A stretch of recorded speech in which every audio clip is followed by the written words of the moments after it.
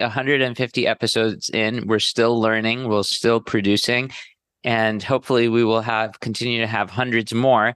And again, like my favorite thing, and hopefully, the audience, everybody, the listeners, thank you all for being such supporters of the show. What I will say, hopefully, what Supermanagers is also, very useful for is figure out the episodes that really make a change for you and maybe re-listen to them. Because again, when you re-listen to those episodes, the same exact episode, different moment in your management career, you'll get different learnings. And, I think the other thing that we do a lot at Fellow is we do share the episodes and we do talk about them. So it's very interesting. Listen to the same episodes. Everybody's going to learn different things from the exact same episode. So it's very interesting to have everybody listen, but then also comment and learn from each other's learnings and examples to really let those lessons sink in. Welcome to the Supermanagers podcast, where we interview leaders from all walks of life to tease out the habits, thought patterns, learnings, and experiences that help them be extraordinary at the fine craft of management. Our goal is to bring you the lessons and the insights so that you don't have to learn through your own mistakes, but so that you can shortcut your way to being a great leader. This podcast is brought to you by Fellow, a software platform that helps managers and their teams collaborate on meeting agendas, track action items, and turn chaotic meetings into productive work sessions. Check it out at www.Fellow.app. Alexandra and Manuela, good to see you both. Hi, Aiden. It's so exciting to be here. I know Alexandra has been a guest on the Supermanagers podcast, but I haven't. So it's really exciting to finally be on this side of it. Oh, yeah. It's you and I interact so much on the podcast that I just assumed that you were a guest before. And so, but yes, Alexandra has been a guest, episode 124. Manuela, you and the team and Camilla and everybody else helped produce the podcast. And so I should start by saying welcome to everybody, because we should explain what we're doing, which is this is our 3-year anniversary of the podcast. And we thought that we could do something fun and bring some of the people who've been involved in creating the podcast and doing all the work. There's a lot of people in the background that work very, very hard to make the show a possibility. And so we thought that we could do something fun today and come together and talk about some of the biggest lessons that we've learned on the podcast, some of our favorite episodes, what we've learned from it. And then we're going to debate it a little bit and try to convince you, the audience, on which clip is the most memorable to you. So we've each chosen 2 of them, and we're going to go through, we're going to play the clip. We're going to talk about why it was so meaningful for each of us. And then, we're going to debate with each other and hopefully have a great discussion around it. I am so excited for this because I went back and listened to a bunch of Supermanagers episodes again, and I've listened to all of them in the first place. And what I realized is that it's been really fun listening to these episodes this whole time, because I've learned a lot from all the different guests, but I've also learned a lot about you, Aiden, which is really fun. And I find the Supermanagers episodes are really good predictors for what's coming for us at work. And it's really interesting hearing you ask follow-up questions and seeing like what you latch onto from what people are saying and hearing the tone of voice change. Because whenever I can hear that you're really, really interested in something, I know like that is going to pop up at work. And sure enough, the week after the episode is released, there will be something in the weekly summary email you send everyone here about a learning that you had. And you won't directly reference the episode, but I'll know it's coming from Supermanagers. And I find it really funny, like listening to the episodes and figuring out what's going to happen at work next. It's so funny that you caught me. It's one of those things that I tell all of my friends, which is that if nobody listened to this podcast at all, I would still do it because I get so much value from it personally. And not only, for the audience, not only do I obviously do the interview and, read the questions and do all that stuff, but I also re-listen to the episodes because I find even when I re-listen to them, I learn something that maybe I missed the first time. I'm excited for us to dive in. Who wants to go first? I'm happy to start. So this was really hard to pick, but I think the first one I want to talk about is episode number 136, which was Tamara Verkovici, who's the VP of engineering at Box. And I think I really like this episode because I'm also in engineering. And so I really latched onto her story here, but she talked about how she started at Box as an engineer and worked her way up through the ranks, became manager, director, VP of engineering. I really enjoy that story because, I started at Fellow as well as an engineer and then became manager, senior manager. Now I'm here as a director of engineering. But what I really liked about this episode that changed a lot about how I approach project planning is that she talked about how companies have this tendency to take on large evergreen projects with no clear goal, and things don't always go well. So, for example, every engineering team ever has probably taken on some sort of project that has some goal like make performance better. We've had projects like that here at Fellow as well, where the goal is just, we want to be more performant. And because there's no clear goal, nobody really knows what exactly to do, what the definition of done is. And then the project kind of goes on forever and ever and ever. And it's not really clear to others what's going on. And the example that she gave is at Box, there was a project around doing a replatform. But because nobody knew when are we done, it didn't go so well. And I think we have a clip here of that. I think as engineers, we look at our systems and we see all the problems and we see all the things that aren't working as well. And I've seen many cases, and myself been in this position. So where, an engineer will come and say, this service, this platform, this component, whatever it is, has accumulated a lot of technical debt. Obviously, it's so problematic. Maybe it's even reasoned. Maybe they could say things like it's not performing well, or it's hard to make changes, and there's a lot of bugs, and there's like a laundry list of things that are wrong. And no surprise, because here's a laundry list of things that are bad about this architecture or this implementation. Our goal is to fix it. That's so unspecified. Fix what? Why? Like, what of all the things you listed out is actually important enough to go spin up this effort? What is the concrete, what's your definition of being done? I think a lot of these definition of done and these little sort of agile phrases get thrown around a lot. And sometimes they almost lose their meanings because we say them so often. But if you're venturing off on a big effort, what is the concrete way in which you assess that you're done? Re-architecting to make something better is completely amorphous. It is a continuum. There's no such thing as a perfect system. As soon as you ship code, it starts aging. That is a natural part of technology and how it works. And so you have to get a lot more crisp, for example, to say, we are not meeting our uptime guarantees for this component. Our goal is that we can hit those with consistency, right? And so now if someone comes back to you with a proposal to improve the performance, you can say, okay, great idea, but not related to that goal. This is not about performance. This is about availability, right? And so it just lets you focus in the work and make sure that everyone is making decisions that are aligned with that same goal. Because actually, if you want to capture what leadership is, you can't control what every person on the team is doing.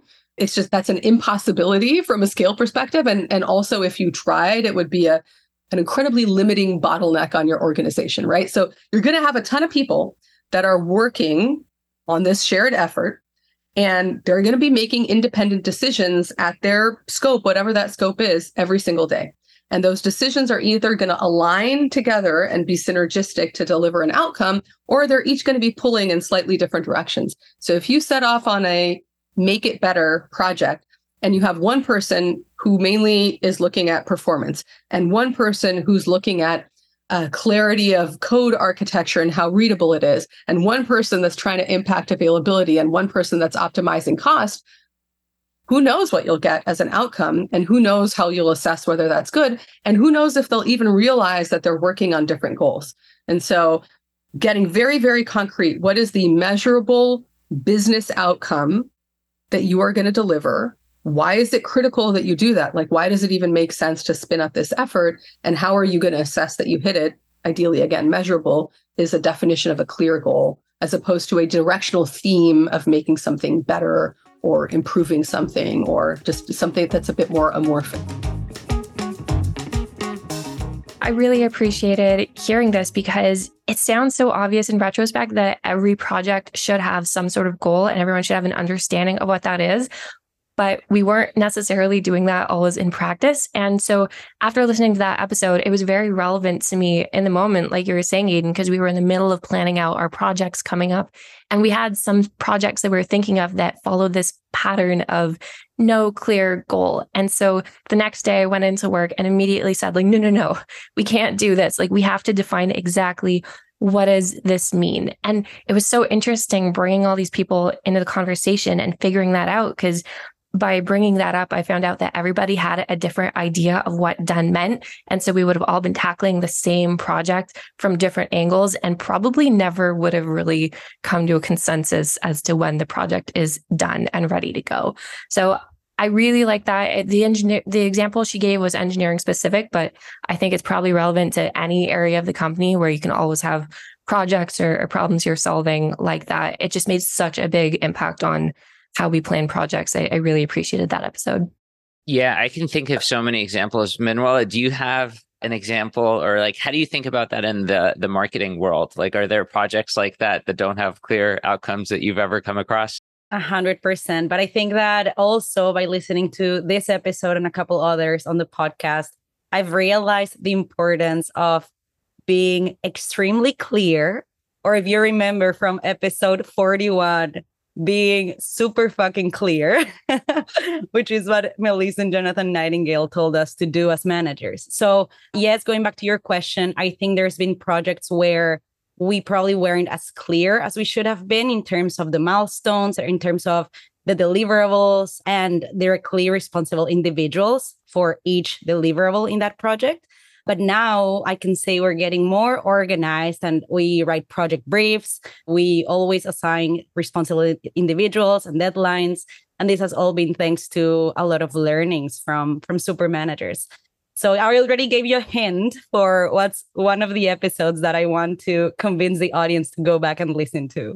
I was listening to it this morning before this call. And in that episode, they say that a lot of managers need to own the manager role. And owning that role also means understanding the power behind the title and the job, and understanding that if you join a meeting or if you share ideas with other people, they're probably going to run and try to execute on that as quickly as they can because their manager gave them this idea or because their manager said that this would be a great thing to do. So I think one takeaway for me from this episode 41, was that, first of all, we need to be very careful with the way we share ideas and the way we share new projects with the team, and be very clear about what is expected of them.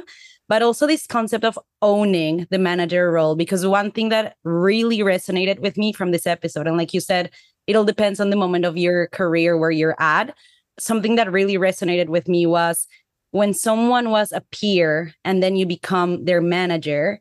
A lot of managers, Melissa and Jonathan said, make the mistake of saying, oh, nothing's changed. We're still peers. Like nothing has changed between us. But they talked about this concept of owning your job and saying, hey, this might be awkward, but I'm your manager now. So our relationship is going to change. So this episode has so many great nuggets. I want us to hear the quote right now where Melissa says that we should all get comfortable with this concept of being a boss. Check it out. Early in my management career, I found it really uncomfortable to be a boss. It's a really uncomfortable thing for a lot of people. This shift from going from I'm a peer, we work together and there's no power dynamic, to I'm now in charge of you. There's an inclination to give that power away as quickly as possible. And so the first time I managed somebody who was more senior than me in career experience, and more senior than me in age, as quickly as possible, I wanted to be like, nothing's changed. You just do it. You do what you do. It's great, but I will just sort of step on and sort of be on the sidelines and not really manage. And I think anytime you as a leader, or at least for my own career, anytime I as a leader specifically put down aspects of management and said like, those are tools that are management tools, but I'm not going to use them, there's a good kick to ask why. And so in terms of things I got wrong really early on, just pretending that the power dynamic didn't exist was a big mistake. For me, we talk with so many bosses and some of them have had really horrendous management experiences of their own. But for me coming up, I didn't. My default experience, I had 4 or 5, maybe 6 different managers before I got my first management gig. And the word I would use for all of them was just sort of apathetic. right? They just didn't take management very seriously. They'd show up for the occasional one-on-one. It's like eating your vegetables. They knew they had to do it. But like, I was really the one pushing for any change in my role, in my work, whatever. And I said to myself, I remember thinking, the first day I become a manager, I'm going to be better than they ever were because I'm going to give a shit. That's it. I'm just going to care. And in the process of caring, I'm going to show up for my people really differently than my own bosses have shown up for me. And I did. I had long searching one-on-ones. I gave him lots of feedback, lots of opportunity for growth. Congratulations, Jonathan. What a great boss you are. I had run to the other side of the boat. I was like utterly ineffective at giving them feedback when they screwed up. I was utterly ineffective at holding them accountable for missed deadlines, for missed commitments to other teams, because I was so focused on the relationship and them having the experience of a caring and involved boss that I'd lost the plot on effectiveness for my team and like what we were accountable for and whether I was pushing them. And that was a hard thing for me to unlearn, right? How do you step back into holding those people accountable and not worry that you're going to jeopardize the relationships you just spent so long building, particularly with people who used to be your peers. Like it took me work to undo that one and realize that doesn't hurt my working relationship with those people. It just makes the boundaries clearer. But that is easy for me to spot that as a mistake now.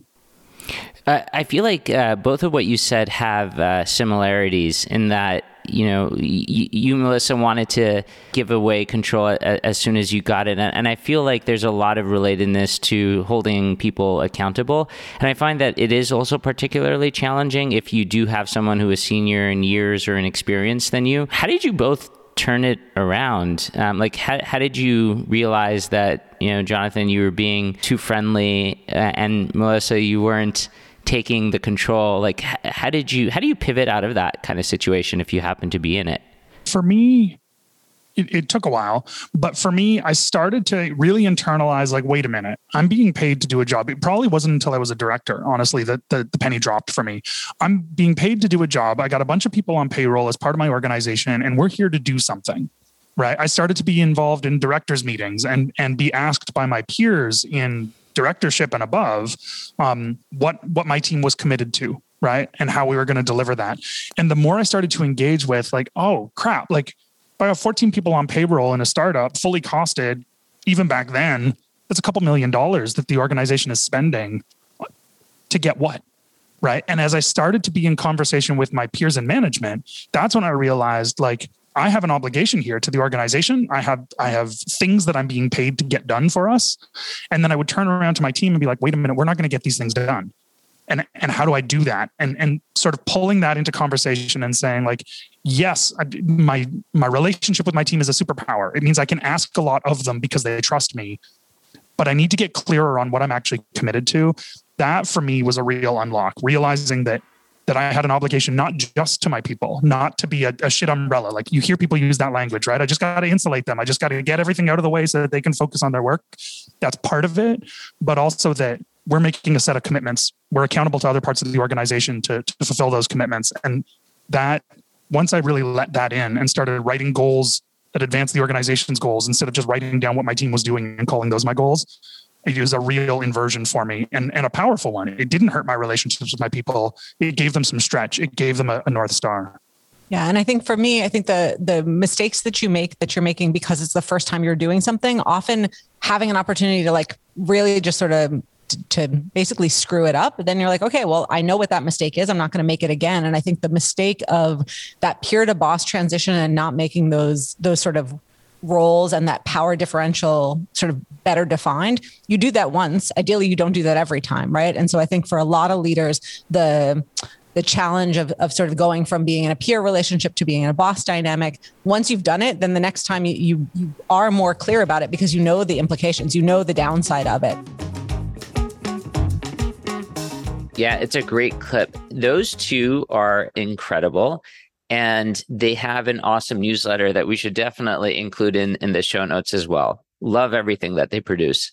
Yeah, I'm so happy that you included this episode because this is actually the one that I share with people the most and reference back the most because it had such an impact on how I think about things for different reasons. So the thing that I really latched onto with this episode is, the title of it, like making sure that you're being super fucking clear. I think it's so important to be really, really clear with people. And it's so easy to think that you're being clear and setting expectations when you're not actually doing it in a way that people are going to understand. So, for example, if there's a project that someone's working on that's late and I go to them and ask like, hey, how's the project going? Is it on track? That might seem to me like I am being really clear with them that they have to hurry it up. It's late, we got to get it going. But to them, they're interpreting that as just me asking a question. And so I think I used to do that a lot where I was asking questions and being very subtle and not really getting the message across. And that episode taught me that like, if it's not extremely, extremely, extremely clear what you're saying, it's you're not doing anything good for them. Like you're putting the people at a disadvantage. And so I learned to go from asking subtle questions to get the point across to saying like, hey, this is late. We got to make some changes and move things along here. And Yeah. For all the like people that report to me and stuff, I've shared that episode to show them like when they have similar problems where they're saying, oh, the person's just not getting it. They're not getting the point across. I share that episode and say like, you're probably falling into this trap as well. Alexandra, and one tactical thing that I took away from that episode was Melissa shared this sentence of saying, my expectation is, right? Like being so clear and saying, my expectation is that you deliver this by Friday, right? Instead of asking like, hey, how's it going with the project? Is there anything I can do to help? You can ask those questions for sure. But yeah, this episode inspired me to be clear and to set clear expectations with the people that work with me. Yeah, these are great learnings. And, to segue into one of my choices for today, it's also about clarity. And so one of the questions that, I've had for a while is like, how do you know that you're clear? Like you might think that you're clear. And what is a good tactical way to do this? So for episode number 69 with David Robinson, and he was the former commanding officer at the U.S. Marine Corps, 3 decades as part of the Marines. And he was a former fighter pilot, and he was a Top Gun instructor. So very interesting sort of background. And of course, now he coaches, and he has a new book called The Substance of Leadership. So when we have them on the show, it's all about the phrasing, I find sometimes. So we can play the clip. The question is, how do you connect your people to your mission? And I go into a discussion about really revolves around inspiring and empowering your team. And, step one of inspiring your team is really to help them to get bought into the leader. But step two is to help them get bought into the mission. So how do you get them to buy into the mission so that they're emotionally invested in mission success? To me, it comes down to Patty Sanchez and Nancy Duarte wrote a book called Illuminate. And I really learned a lot from their book about 4 techniques for illuminating your mission or your vision so that people can really get emotionally invested in it. And it revolves around, speeches where, it's not a long speech, but it's an anecdotal way to, really take some time to articulate the mission and really focus on why it's important. If you can just get to the why, people can really start to embrace the purpose behind it.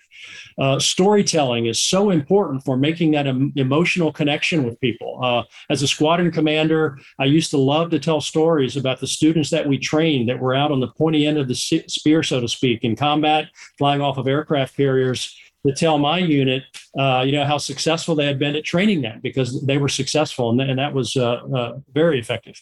Also, the third element is this idea around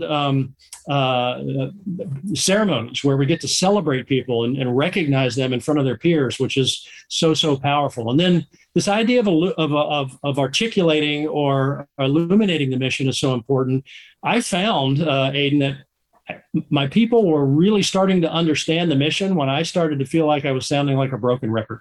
And it just took that much repetition because there's turnover. And then I would ask people what the mission is. And when they could play it back and I felt like they really understood it and felt that conviction, then I knew that the message was getting through. But it takes time to get there. Yeah. And it's interesting that you had to feel like you were like a broken record player, like you said, for you to know that it was you were there. Because I guess the reason I think this is an important question is that you can't take for granted that, just because someone is a Marine that they were almost like pre-selected, not everybody becomes a Marine. And so like, just because they have taken that oath, it doesn't mean that they necessarily there's many different missions at various times, and just like repeating that makes a lot of sense.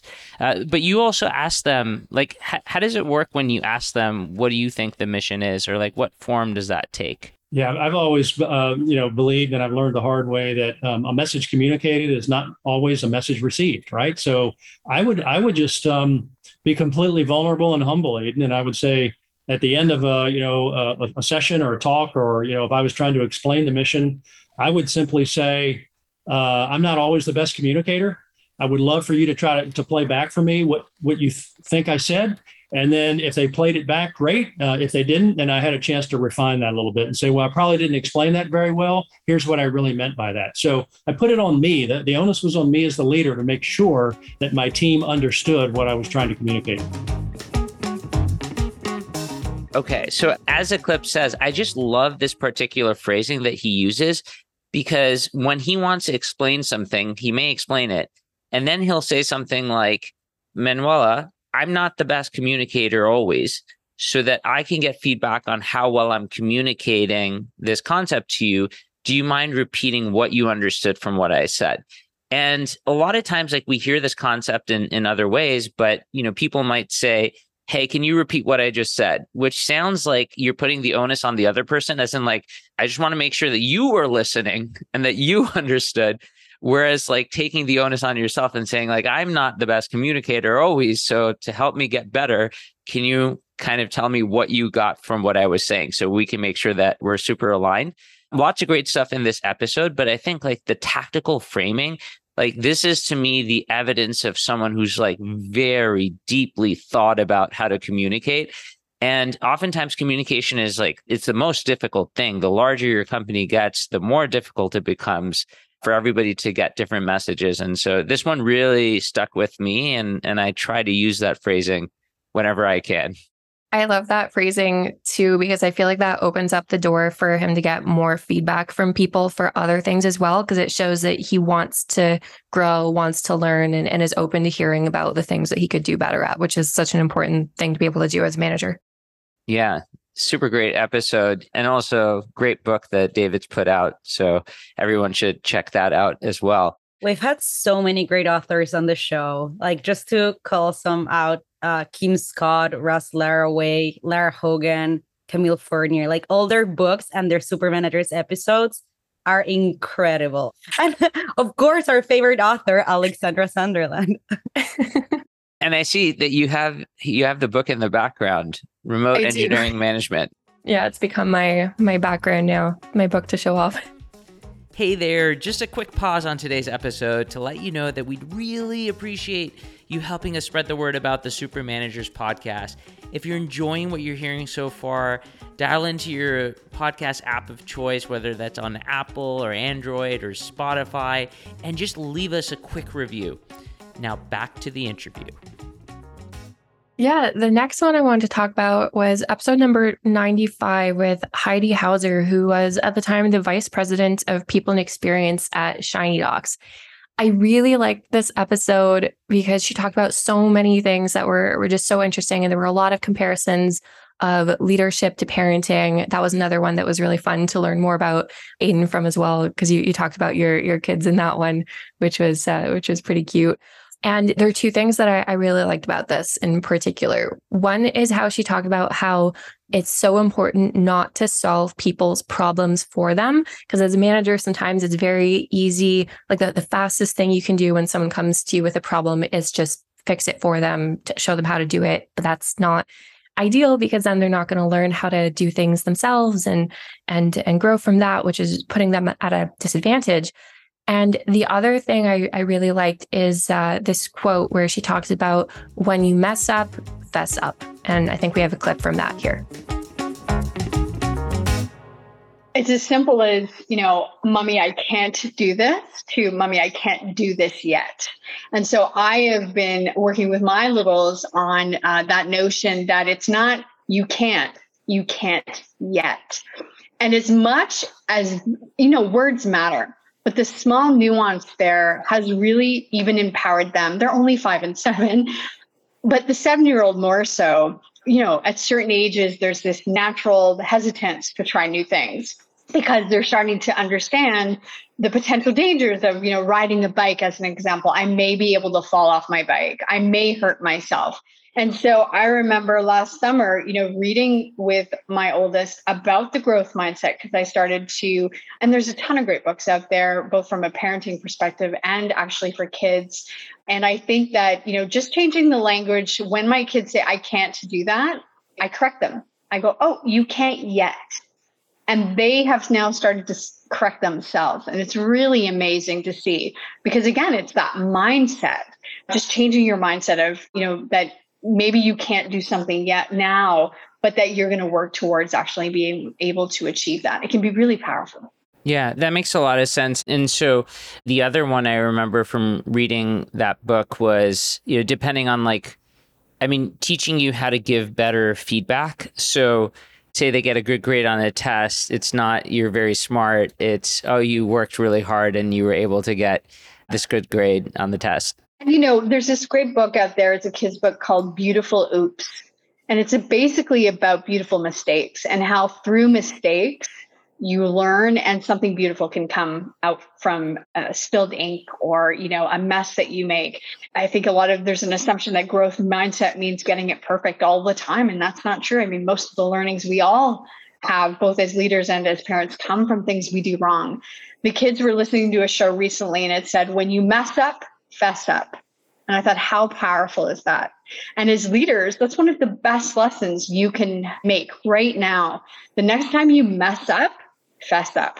You will have more trust and credibility with your team when you sort of stand up and say, oops, I made a mistake here. Oops, team, sorry. That was my error. And I think that, over time, that's, as you build confidence as a leader, it's much easier to kind of say, oops, I messed up. But I encourage leaders to start now, because I think that was an early lesson for me. Once I started sort of acknowledging, I don't need to be the smartest person in the room. I need to be the person that's going to cultivate a great environment, bring the right people together, and again, fill the gaps and bring the smarter people, more talented people onto the team, and recognizing, I don't need to have all the answers. It's okay to kind of admit, fess up when you mess up. So I think those are good words to live by.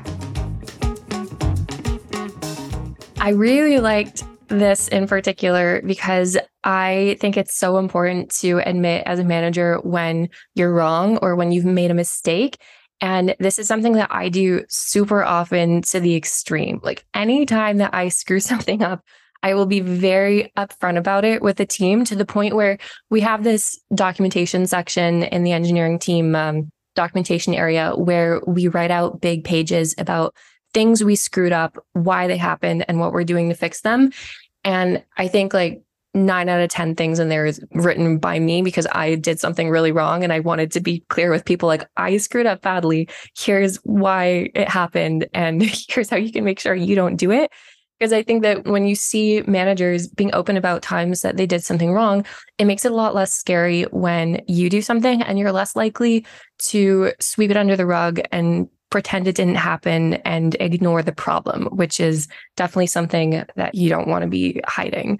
I really love that she had this quote for this: when you mess up, fess up, because I think that's something that we should all live by. I didn't know you had that in your template. So what is the section in the template called? It's a folder in our engineering documentation, and it's named mistakes, failures, and issues. It's mostly things that have gone wrong in the code, and it's code that I've written that just did something really bad. And it goes way back because I started here about 5 years ago at this point. And so, I'm not going to go over exactly what I screwed up here because it's not going to sound good, but I've caused outages. I've caused things to go poorly. And I want to make it clear that when people do things similar, it's okay. We'll recover from it. We'll fix the problem. We'll move on. I don't want anyone to feel bad about it and not bring it up and solve the issue together. So yeah, but a lot of it's just me. I love that, Alexandra. And I think it shows a lot of vulnerability, which we've learned through a lot of guests is an important skill or value to have as a leader, right? Being able to own your mistakes and also share those learnings with the team. So maybe in the future, they don't make the same mistakes. I'm sure a lot of marketing leaders can resonate with the I don't know, mistake of sending the wrong email to a lot of people or hitting send too early before someone reviews their work. And I think that sharing these mistakes with the team can, prevent them from making them in the future. So good for you for doing that. Yeah, it's so important because, like you said, this is how teams grow. And sometimes it's great to have a repository in that way. And we recently started talking again from that episode from Rukmini about, elephants in the room. And so we now have a section in our meeting templates where we ask people to call out the elephants. Like that's actually a super, great thing. People call it out. We look at the elephant, we figure out what to do with it. And so that also really, really works. And, the other thing I want to say is and this seems to be the theme, right? We're talking about a lot of phrasing. So a lot of times it's the right phrasing will make all the difference. And you may understand a concept, but to really put it into practice, sometimes you have to have the right words. And so, Heidi's comment there really adds to that narrative as well. Yeah. So Manuela, what is your next clip from?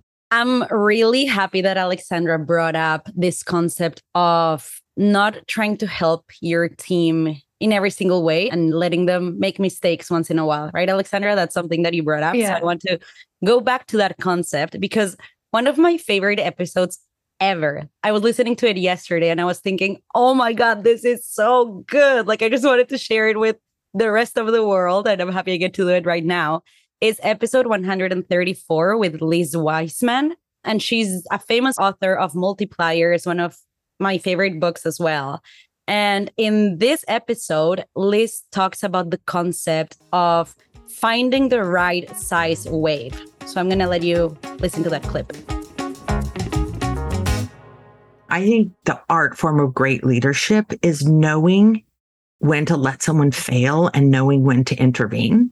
Because it's naive to say, oh, well, you should just let people take accountability. There are times when it's too big to fail. This is going to be career ending for someone. It's going to be business ending. It's going to do damage to someone. And so knowing that balance, I think, is an art form you develop as a leader. I'll give you kind of a moment I figured this out in life. So all this time working as a corporate manager, I'm also, becoming a parent and building this little brood of a family. So I'm a mother. I have 4 children. And there was this moment on a beach. We were at Black Rock Beach in Kaanapali on Maui. Maybe people have been there, but it's this nice, gentle wave. So we plop down our little family there. We have a 7-year-old, a 5-year-old, and a 3-year-old. My 3-year-old is our son, Christian, at this point. And this is a kid that's absolutely drawn to danger. He's 24 today, and he's still danger? Let me go there. And we would be playing in the small waves, and he kept toddling out in the water to the big waves. And he was drawn to the big waves. And I kept pulling him back, and he kept going out. And it's become this little comedy on the beach as these other parents are laughing that I keep having to pull him back to where it's safe. And he is not figuring this out. And I thought, you know what? This kid is not going to learn about the power of the ocean from his mother. He's going to have to learn this thing from Mother Nature. And so I'm like, you know what? I'm going to let him get taken by a wave. And so I'm looking on the horizon for the perfect wave. And I'm like, ooh, that one's too big. That's going to do too much damage. No. Then that one, oh, that's too small. And so I see this perfect wave, which is I'm looking for a wave that will tumble him and scare him, but not sweep him off to sea. And so when that wave comes, I step back. I let go of his hand. And, I remember this because other parents on the beach are giving me that bad mother look, whoa. And I'm just like, you know what? This one, he's got to learn for himself. And so the wave takes him and tumbles him. He comes up, he's spitting out sand. And I remember him looking at me like, Mom, where did you go? And that's when I kind of got down low, looked at him eye to eye. I'm like, Christian, the ocean is powerful. And these waves are dangerous. You need to stay here where you're safe. And then he did. And, it's funny because he now is a surfer and he has this amazing skill with, but also respect for the ocean. And I think it's what I learned from this is people have to learn on their own, but you've got to pick the right size wave. And I think this is the art form of good leadership is being able to pick the wave. You know what? This is a moment where somebody can make a mistake. They can make their own call, take responsibility, fail at this, and they can survive. Our business can survive. The client engagement will survive. But this over here, like this could be very damaging, for them, for the business. This is where I need to pull them back. This is where I might need to step in. Maybe this is where I need to micromanage a bit. And so like knowing how big of a wave people can handle is what we have to get good at as leaders. And I think one of the ways that we can really encourage good risk taking is by letting people know the difference between the parts of the business that are sort of playgrounds versus freeways. Like right here, yeah, you can recover. That's a playground. Try new things, experiment. Over here, this is a freeway. You make a small mistake and it could be deadly. I've got to guide you on this one. I need to drive on this one. Okay, what I really like about this concept of finding the right size wave or picking the wave is that Liz says that as a manager, it's important to let your team fail once in a while. And I've learned this as well through trial and error, that I don't have to be involved in every single thing that my team does. Like I don't have to review every single line that they write. And sometimes it's important to pick the wave and let them write the wave and understand that some projects can be owned by people on my team and I don't have to be involved in every single part of it. What do you think about this concept of picking the wave and letting your team ride the wave on their own and owning projects by themselves? The first thing I wanted to say about Liz was I agree, an incredible episode. She's one of the best storytellers that I've ever talked to. She's just so engaging. And every now and then, as a host of the show, when someone is talking, I just get lost in their words and I forget that I'm the host and I have to pay attention and I have to write things down and like be engaged in the conversation. She totally had me transfixed on the way that she did storytelling. So I just wanted to call that out. That episode is definitely a must check out for everyone. I think this is such a great concept. One of the things that I think is challenging about the finding the right size wave is like, that's the hard part, right? You have to know what the right size wave is. And I think like, this is why this stuff gets more difficult. And sometimes I feel like it's trial and error. Alexandra, do you have ways that you figure out what the right size for a wave is? It's hard. It's definitely a lot of trial and error and finding, things that are just out of reach for people's like current abilities so that they're growing, but they're not feeling uncomfortable. And this concept kind of reminds me as well of the episode that you did with Bilal Ijazi, who's the CEO and co-founder of Poly, episode 113. And he talked about something similar at the very start where he was like involved in deploys all the time at Poly and then remembers the very first time that he was on a flight going somewhere and landed and saw that like the team did a deploy without him and just like the wave of happiness that came of like, they did it on their own. He didn't have to be involved at all and how much he was able to like let go of control over that. It kind of reminds me of that, like that's like a really good size wave that the team was able to get on. One thing I just remembered from this episode is that Liz talks about the concept of playgrounds versus freeways. So she says, if a project is a playground, there's less risk if people make a mistake, right? So like they can try new things, experiment, maybe publish some things without the manager having to review them in marketing's case. But then there's other projects that she describes as freeways, because if you make a mistake, it could be deadly. So in those kinds of projects, it's important to be clear as the manager and say like, hey, I need to review your work before it goes out, because this is a freeway. It could be very dangerous if things go out without my supervision or my review. So I really like this concept of playground versus freeway projects.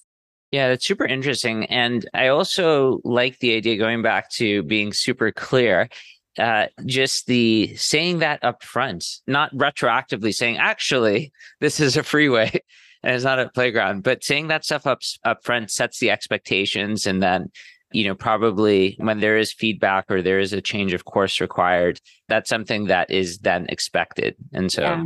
One last thing I want to mention about this episode, Aiden, like you said, is that Liz is such an incredible storyteller. And she tells this story that I think a lot of listeners will resonate with, which is she was working really late at the office one day. And then her manager comes in and tells her like, hey, I couldn't care. I could care less if you were reading novels all day as long as your team is doing the work and good work. Like you're the manager and you shouldn't be taking on all the work and staying up late to finish all these projects. So that really resonated with me because Liz says in the episode that the role of the leader is to really leverage the team's time and the company's resources to make sure that work is getting done. And the problem, and I'm sure both of you will resonate with this, is that a lot of managers get promoted because they are top performers or high achievers and they love what they do. So they end up taking on a lot of work instead of delegating it. So that really resonated with me. And Liz is a great storyteller. So highly recommend going back to the episode and checking that out. Yeah, I think that concept was so important too. In another episode, someone else mentioned how if you're as a manager taking on the work and not delegating it to other people on the team, it's not good for you and your time, like Liz said, but also you're robbing them of the opportunities to do that work and grow from it. So I think that part's really important as well. Yeah, and I think this is a perfect segue. And it's interesting where the clip that I've chosen, because it can sound a little bit controversial, but I think it's actually related. And it also points to why management is so hard, because it's not just about concepts. It's very circumstantial. You really have to figure out, what applies in that particular situation. And that's why it's a thing that is very hard to master over the course of time. But yeah, my next episode is from David Sachs, and David Sachs was episode number 100. He was a, co-founder of PayPal, COO at PayPal today, running Craft Ventures. He was the founder of Yammer that sold to Microsoft for over $1 billion. And he's an investor and fellow. So we had him on for episode 100. And let's play the clip where he talks about delegation. First of all, you really do want to encourage your managers to think of themselves as the CEO of their department or their team. And you want to empower them to be able to act that way and take actions semi-autonomously or have agency. And if for some reason they feel like they can't take those actions, you want to figure out why. Is there some dependency that hasn't been, are they lacking some skill or some tool, some set of people that they need? So, always asking the question, well, why is it that they're not able to act like a mini CEO will enable you to refine the organization in ways that are helpful. But you also just want employees who can act like mini CEOs and think of themselves that way. And then that kind of leads to, how you think about the output of your team. And what, Andy Grove says is that the way to think about your output when you're a manager is you don't measure your performance individually. You think of your performance as being the output of the team. That's basically the difference between being an IC and a manager. When you're an IC, your output is just what you do individually. When you're a manager, your output is the team's output. So, that got me thinking about, how do you think about concepts like micromanagement, and the way to think about it is that when you're a manager, you want to engage, you want to do the things that maximize the output of your team. So usually that will mean empowering your team to be able to achieve, results. So maximizing the performance of the ICs on your team. But also, I don't think you need to be afraid to roll up your sleeves and do some of the work yourself. If you have the ability as a manager to take care of a task more quickly than anybody else on the team, whereas it would take your whole team like a week to do it, you should just do it yourself. It's fine. I think sometimes a lot of managers think, oh, I'm a manager now, I shouldn't be doing the work myself, I'll just delegate it. The problem is, if you just delegate it and then the person who you delegated to delegates it and then it gets delegated all the way down the chain, you'll end up with the least qualified people in the company doing all of the work. And that can be a problem, right? I mean, everything gets infinitely delegated down to like the summer intern or something like that. So you want the person who's in the best position to do the work such that you will maximize the output to do the work. And sometimes that means you delegate it, and sometimes it means that you do it yourself. What you want to do as a manager is to focus on the activities that are highest leverage, right? And that's what you want to think about, is what creates the most leverage in the role. And you want to allocate resources so that you produce the most output. And usually the resource that is most important, that is most limited, is not money, but time. That's usually the biggest constraint that we have. And so the key thing is just to spend your time wisely. So as a manager, you want to think about, how do I allocate my time to maximize the team's output? If it means doing the work myself, I'll do it myself. If it means delegating, I'll delegate it. Think about like Michael Jordan taking the game-winning shot, right? I mean, he always wants the ball in his hands when there's 15 seconds left in the game, even though everyone's guarding him, because it's a very high leverage situation for him to win. And so if you're in that sort of like the game is winding down, it's a do or die moment, the shot clock is winding down, the buzzer is about to go off, you got to make sure the ball's in the hands of the best person to take that shot, whether it's a manager or the CEO or something like that. Okay. And so you can see, with the prior conversation, on the one hand, there's this concept of like delegate and make sure that you're not doing all of the work. And what I love about like the contrast here is, David also says that like if everything is delegated and everything goes down the loop, then you're going to have, the people who are least qualified doing all the most important work. And so this is where it gets really complicated, right? It's all about the right size wave. You have to figure out what things can be delegated and should be delegated, and figuring out things that push people just past their zone of discomfort, but maybe not too far where they might drown. All this to say is that this is what makes this stuff really, really challenging. You want it to be slightly past people's zone of discomfort, but also not everything needs to be delegated. And going back to what Manuela was mentioning about, Liz, is that yes, it's true that, maybe her manager didn't care if she was reading novels all day, but the point is that the manager's still responsible for the work, right? So ultimately, everything that gets produced from that team, like they're ultimately responsible. So if you can delegate away to, the interns who just started yesterday, but you can guarantee that the work is the right work, then that's great. But in practicality, that's usually not the case, right? And so there's just these varying levels. I just really like the way that David posed that. And it sounds contrarian, but I think all of these different stories actually say the same things, but they're saying it from different lenses. It's the pendulum of management, right? That's what you've called it a couple of times on the podcast, or the pendulum of delegation. Yeah, the pendulum of management. I love this concept. And it's just so funny because the first question we ask everybody on the show is, what was your biggest mistake? And it's very funny. It's actually a handful of things, maybe 5 to 10 things that, people often mention. And it's usually a variation or different wording of the same sort of error. But usually it's something like, well, I thought I was their manager and I was micromanaging everything. And then I realized I was micromanaging, so I gave them more free rein. And then I realized that I can't just let my hands off the wheel. And so then I went, and then you just go back and forth until you find out that actually it needs to be specific for each and every person on the team. And unfortunately, this is stuff that you can't just read in a textbook. You just have to experience it and make those mistakes. Yeah. And I think that as we've learned from all our guests, it's something that you need to continuously work on, right? Like you're never done learning about management or learning how to be a good manager. And then like you start managing new teammates, things change in the company. I think you just need to have this mindset of continuous learning. And that's why I love this podcast so much, because we get to listen from these amazing people every single week. Yeah, I've learned so much listening to it. And it seems like I feel like I've been 20 different flavors of a manager over my course of managing teams, because the needs change based on the company size, what problems we're dealing with, the people you have, the structure. It's always changing. You're never done learning about management. Yeah, which is why we're never done producing this podcast. Like 150 episodes in, we're still learning, we're still producing, and hopefully we will continue to have hundreds more. And again, like my favorite thing, and hopefully, the audience, everybody, the listeners, thank you all for being such supporters of the show. What I will say, hopefully, what Supermanagers is also, very useful for is, figure out the episodes that really make a change for you.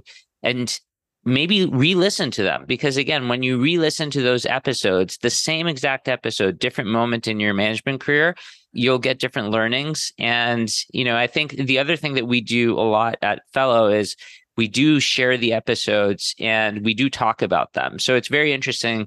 Listen to the same episodes. Everybody's going to learn different things from the exact same episode. So it's very interesting to have everybody listen, but then also comment and learn from each other's learnings and examples to really let those lessons sink in. And we've seen that in the Supermanagers Slack workspace as well, right? In the community that we have, some people share learnings from the episodes that I hadn't really picked on or thought about. So obviously, this is a quick shout out to those members of the Supermanagers community. And if you're not one, you can still become a part of it. So you're invited if you're listening to this episode. And yeah, I just wanted to say these have been 3 incredible years. Like, this is a great celebration of the podcast. And we're so thankful for everyone who's listening at the moment, and hope you continue to support the podcast.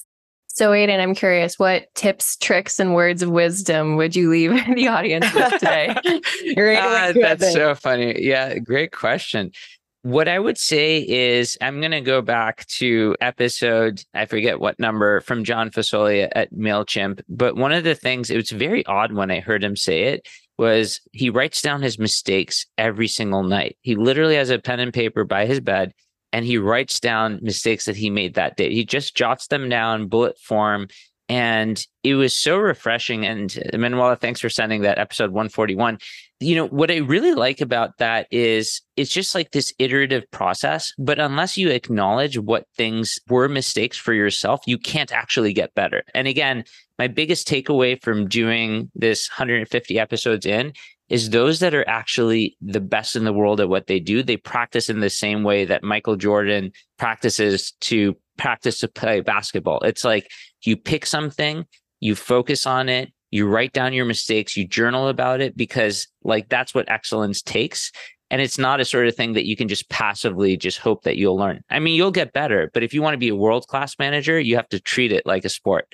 And so those are my words of wisdom for today after 150 episodes in. So thank you, everybody, for listening. Hopefully you enjoyed this episode. If you like to hear these sort of in-between-isodes, let us know. And maybe this is a thing that we'll do more often. But thank you so much for your support. 150 episodes in, and hopefully many hundreds more from here. And that's it for today. Thank you so much for tuning into this episode of the Supermanagers podcast. You can find the show notes and transcript at www.Fellow.app/Supermanagers. If you like the content, be sure to rate, review, and subscribe so you can get notified when we post the next episode. And please tell your friends and fellow managers about it. It'd be awesome if you could help us spread the word about the show.